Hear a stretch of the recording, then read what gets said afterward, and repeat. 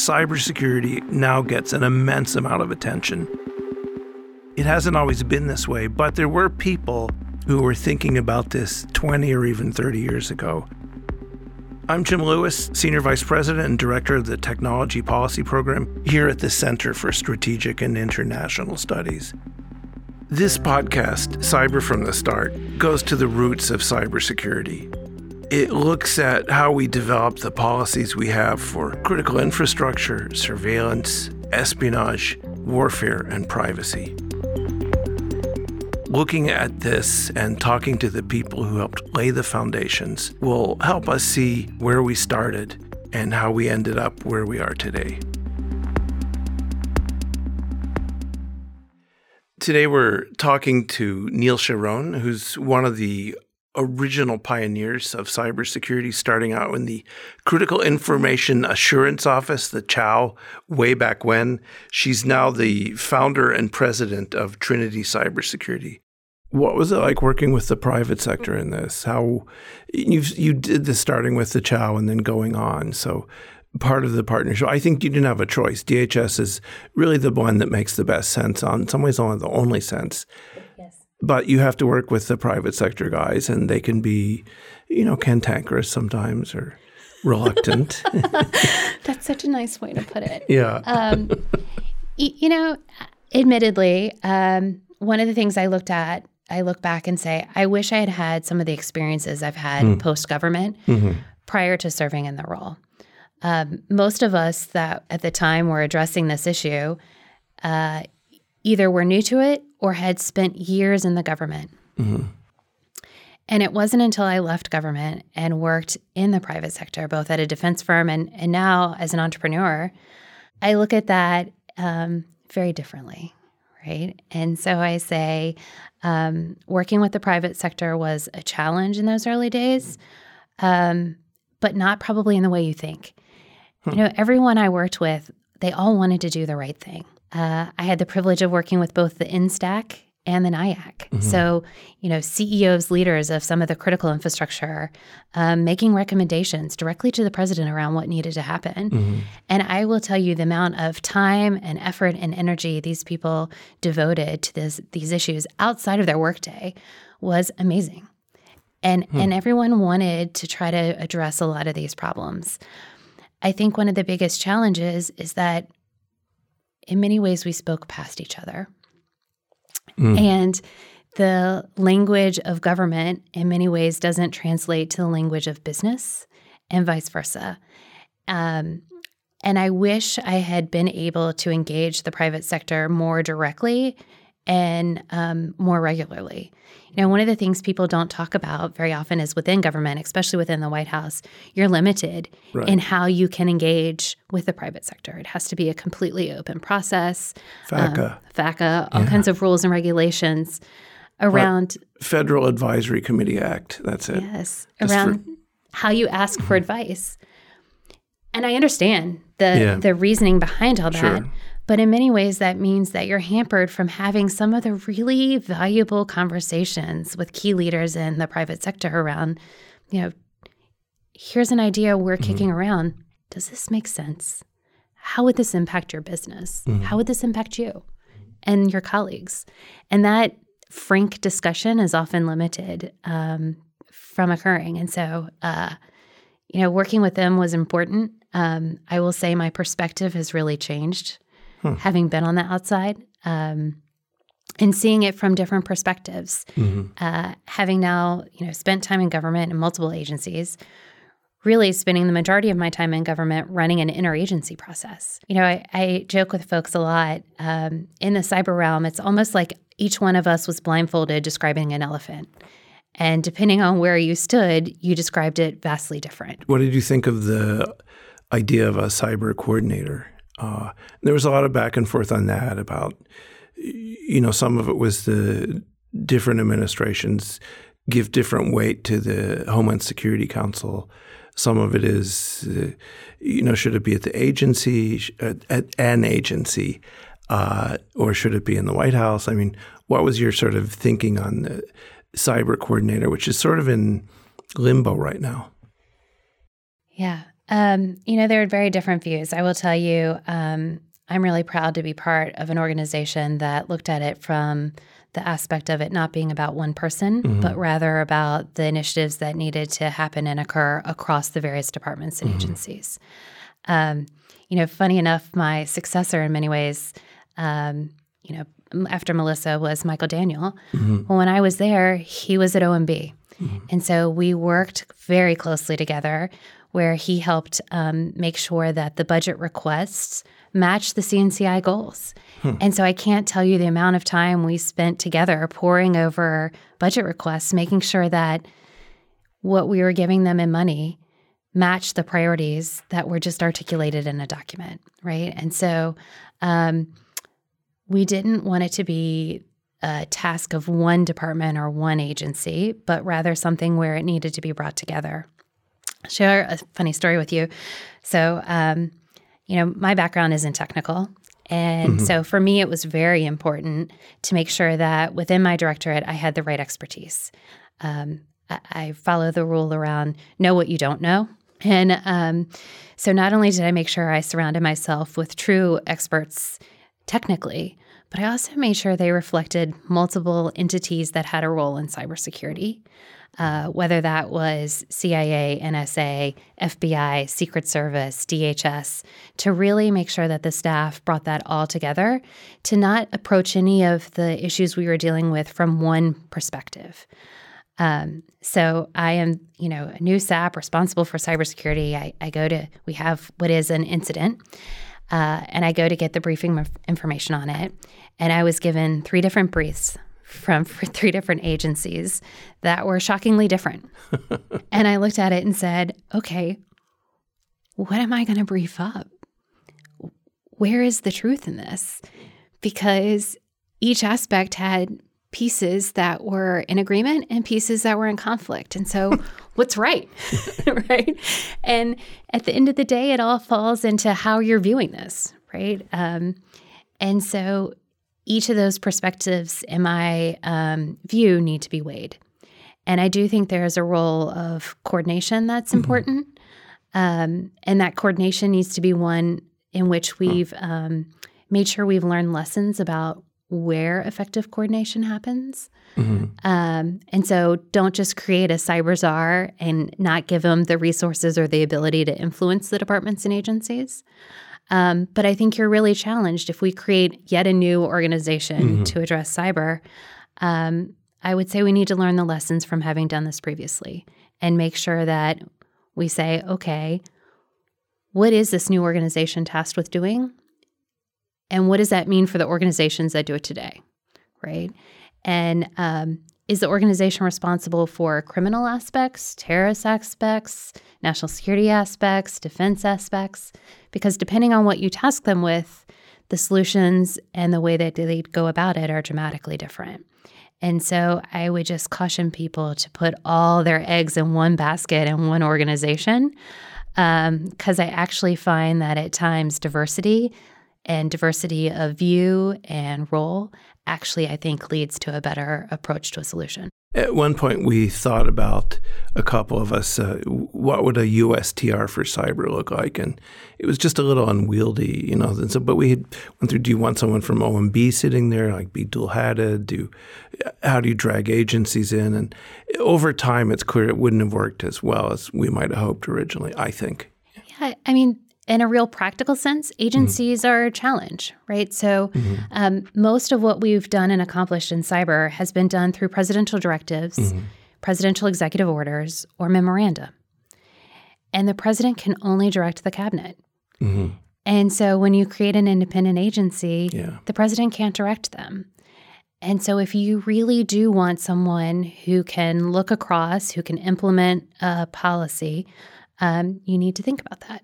Now, I will tell you one of the lessons learned is if you have a very strong OMB colleague, there is nothing more you can ask for. And so funny enough, we were talking about the evolution of the CNCI. I had the privilege of having 2 very strong, great OMB colleagues. I mentioned Michael Daniel, who had the budget side, and then there was Karen Evans from the eGov side, right? And so you had the ability to say... Currently back in the harness at Energy. Right. You had a strong voice to help you as you looked across the departments and agencies to understand and to help in your power of persuasion to make sure you were getting the right things done. How big a shock was it when you left government to go into the private sector? What was different? What was the first thing you had to relearn? I had spent years hearing how bureaucratic the government is. First thing I would tell you is that large corporations can have their own bureaucracy about them. But the big challenge was around understanding a little bit more about the argument that was needed in cybersecurity. And so understanding for the first time that you needed to be able to articulate your spin as it related to any cybersecurity activity, that cybersecurity is inherently a cost center. I think that it is important for businesses to be able to articulate how the steps they're taking in cybersecurity help further the business goals of the organization in which they work. And you have to learn to talk about cybersecurity in a language of business, right? How does this reduce my risk? How does this help the government? How does this help me as a corporation achieve my corporate goals, right? How do I know that I am taking the right actions, even if those actions are more than, say, my closest competitor, to ensure the security of my intellectual property or my customers' data? Now, oftentimes, we talk about cybersecurity and we throw that phrase out. And in a corporate environment, I think everyone knows that cybersecurity is important. I don't think everyone has the same view of what cybersecurity is. And kudos actually to Suzanne Spalding, who articulated this with a great analogy. And I like to think about it in analogies. She said, that's a lot like weapons of mass destruction. We all were worried about them. But until we started to define them more narrowly into what specifically we were talking about, we didn't start to address the problem. And I think in many ways that still occurs in cyber. So when you say cybersecurity, what do you mean? Do you mean the theft of intellectual property? Do you mean phishing scams? Do you mean criminal activities? Do you mean a nation-state attack? What do you mean? Is this about identity theft? Is it fraud? We're so vague, and we throw this phrase out there. Cybersecurity is often used as an adjective. It's a verb. It's everything you want it to be. You wrote some piece about we can't even agree on whether it's one word or two. That's cyber warfare. Yes, we can't agree. So it's just in the cybersecurity is the same way. I know. I fall in the one word category. I tend to like that too. I can't remember what spell check says, but. And we've spent a lot of time defining terms relating to cybersecurity in the defense realm, right? So, we spent a lot of time debating what is computer network attack, what's computer network defense, what's computer network exploitation, all valuable things to understand, but none of it translates into the commercial world. And so one of the things that was, eye-opening to me when I left was learning to talk about cyber in a language of business. Well, I went to a small startup and then was acquired by a large defense firm. So I spent my time in a defense firm, which obviously target of attack, and also a partner to help the U.S. government address the vulnerabilities and to run many of their cybersecurity programs. And that was a really unique perspective, but again, large organization. And so now being an entrepreneur with a small startup, it's yet a different challenge. And I think that as we look to address the cybersecurity problems, we need to look at it from all those perspectives. What did you have to do to translate cybersecurity into business terms? I mean, what were the key issues that you had to get across?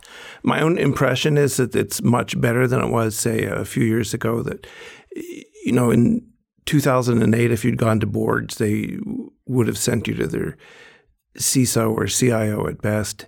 Now it's a board issue. What did you have to do to make that happen and to translate it into business speak? I would say that there's been a lot of effort to make this a board issue. And I think part of making a board issue is learning to talk about it in ways that are accessible to everyone. Oftentimes we tend to talk about cyber in really technical terms. And in doing so, people just tune out. Mm-hmm.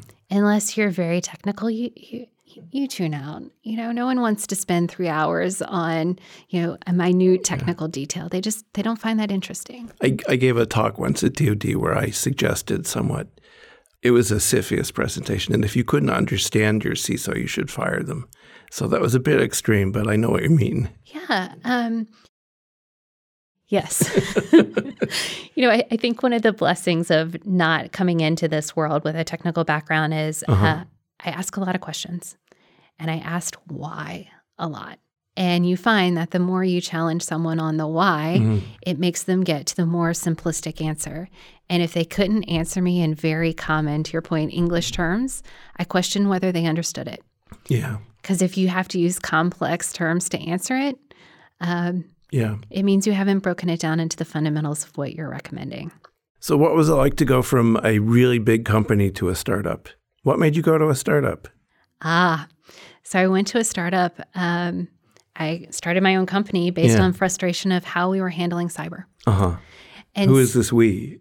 The U.S., the government, the company? The government, the U.S. It was realizing that the critical infrastructure sectors that I thought we were going to be addressing, originally the whole idea of CNCI was to enable DHS to protect federal networks with a view towards eventually protecting private sector networks. In a post-Snowden environment, you look at that and say, okay, there's been a lot of trust that's been lost. And so the ability of the federal government to effectively protect the private sector is probably even more limited. There's the bigger discussion around, would the private sector ever truly share information with the government if it's the same organization that has the potential to regulate them? Yeah. Right? The arguments we've heard for quite some time. But I knew that we needed to take a different approach.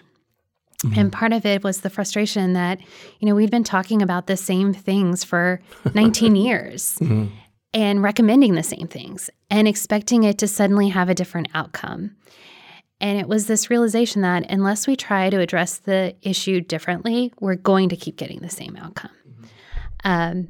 So what is that? What is that different approach? Well, if it's not giving away the secret sauce. So not giving away the secret sauce, I think the difference is instead of focused on trying to protect all the endpoints and protect internally, focusing on the how and focusing on the adversary, right? The irony that didn't escape me was, our cyber doctrine is in many ways based in defense and intelligence history. And the Defense Department doesn't plan without considering who they are likely to fight against, right? Who is that adversary and how am I going to defend against their tactics? The intel community even looks at what is the future, right? So they do these big studies of what is the future 10, 15 years from now going to look like and what will the intel community need to address that. And yet when we look at cyber, we look at it in a framework of standards. And for all of the very beneficial things that come out of the NIST standards, that entire NIST framework never once mentions an adversary. And so how do you talk about protection if you haven't really articulated what you're protecting against? And it was also this realization that we are so focused on response and recovery that we've given up on the ability to prevent. And in my view, I wasn't willing to give up on that. I think that's a key point because you're always, if you're in the reactive mode, you're always going to be behind. You are. And back to the analogies, being involved in critical infrastructure protection and seeing DHS and FEMA, I look at it and say it's kind of like, deciding that you're going to assess the security or determine the success of a protection plan by how many blue roofs you have after an event versus trying to prevent it. Oftentimes in cyber, we forget that there's a person on the other end. You know, back to the technical piece, people tend to talk about cyber in a really technical way. Yeah. And in doing so, we miss a lot of the really meaty, fun policy issues. And when you step back and say, it's a ones and zeros, but there's a person on the other end. And what are they going to do? And what can I do to make that ineffective? And when you think about it in that context, that's interesting. It becomes a much more interesting pursuit. This is, in many ways, a game of cat and mouse. So we're at the end of our time. But what would you do now? I mean, if you had one or two things that you could change, what would they be? What would you want to see? Because we are coming into sort of another cycle, dreadful as it may seem, of there'll be an election and either this administration will continue or a new administration will come in. What would you tell them to do? What are the things you think that we need to move out quickly on? And I worry that we'll have people say, well, are you going to do another commission? And it's like, no, I'm not going to do another commission because I could just change the date on it. So, but putting aside because there are many great recommendations that have yet to be implemented. You know, and it's available on our website. But what would you do? A couple things. I think we need to take the opportunity to really address roles and responsibilities. And in doing so, it means that from a department and agency standpoint, from a cabinet official standpoint, and from a congressional standpoint, folks need to assess who should be doing what. And finally, start to address some of the conflicting authorities, right? So make it clear, who do we want to do what? Because when you have multiple people doing it, there's no one person to hold responsible. And so I think that piece is important. I think we need to more clearly define what aspects of cybersecurity we're attempting to address. And I think we need to be specific in the recommendations as to how they address each aspect of cybersecurity, because your recommendations will be different depending on whether you're talking about a nation-state and nation-state responsibilities, or whether you're talking about identity theft or fraud. And I think we need to address the overall challenge that the traditional framework that we use doesn't necessarily apply in cyber. And we need to allow the policies to be written in a way that are flexible enough to account for how quickly technology changes. And I think that's one of the things we've really missed. You know, we've created all these constructs that don't change quickly enough with technology, whether it was CALIA or FISA or CFIUS or investigative authorities or DHS's role or Cyber Command. We create these sort of permanent institutions without an acknowledgement that technology is constantly changing. So how do you create institutions that can adjust as rapidly as the technology changes? That's a pretty good wish list. Maybe it'll happen. I mean, usually looking at history, it takes the U.S. between 20 and 40 years to adjust to a new technology. So perhaps we're halfway through. That's the good news. Maybe we're closer to fixing this than I think. But I think if we were to break this into some smaller steps, I think we've put forward really huge initiatives. And then the criticism is we haven't achieved these huge initiatives yet. But we have achieved little steps along the way. And so maybe it is actually being more concrete about what are the smaller things we could do in the short term that would have an impact, instead of trying to make the kind of sweeping change that we've all known needs to occur. Have I missed anything? What would you add? The one thing I would add is I find the podcast series really fascinating, because so many of the folks that we hear from today as thought leaders in cybersecurity were quietly around the table when much of this was done, right? So Amit Uran was the first director of the NCSD over at DHS, right? So one of the first with DHS Cyber and now runs Tenable.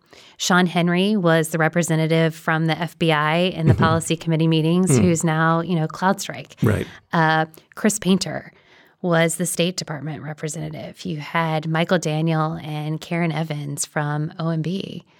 You had Melissa Hathaway from the intelligence community. You had all these different people that have gone on to continue their career in cyber.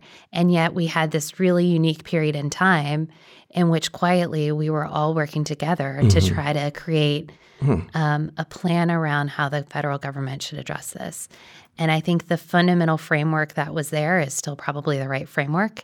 The question is, how do we make those tasks? What would you say that fundamental framework is? Sorry to interrupt. But no, it was around trying to define who does what, right? So giving DHS the authority to handle federal networks, talking about the role of NSA and DoD, establishing the need to focus on R&D. One of the things we haven't talked about is who's handling the cyber threat issues surrounding newer technology. And by that, I don't even mean just autonomous vehicles or quantum computing and quantum key encryption, but we're getting ready to fight wars in a autonomous cross-domain environment. Who's on point to handle the cybersecurity aspects of that, right? Because it crosses every one of those organizations. But really setting That's a hard one, by the way. It is. But really setting a framework where we say, this is the area of your expertise. Please go focus on that. NSA is an intelligence organization that needs to be focusing on the cyber intelligence. DoD Cyber Command is a defensive organization that needs to be focused on the Defense Department's aspects of cybersecurity, right? FBI, Secret Service have different unique aspects as it relates to investigation of cybercrime. They both need to be supported in those roles and those responsibilities. And so making sure that we're really clear in the expertise that's brought to the table and appreciate that, and not trying to have each department sort of add to their fiefdom of responsibility. That's a good note to end on. Neil, thank you so much for doing this. It was great. Thank you.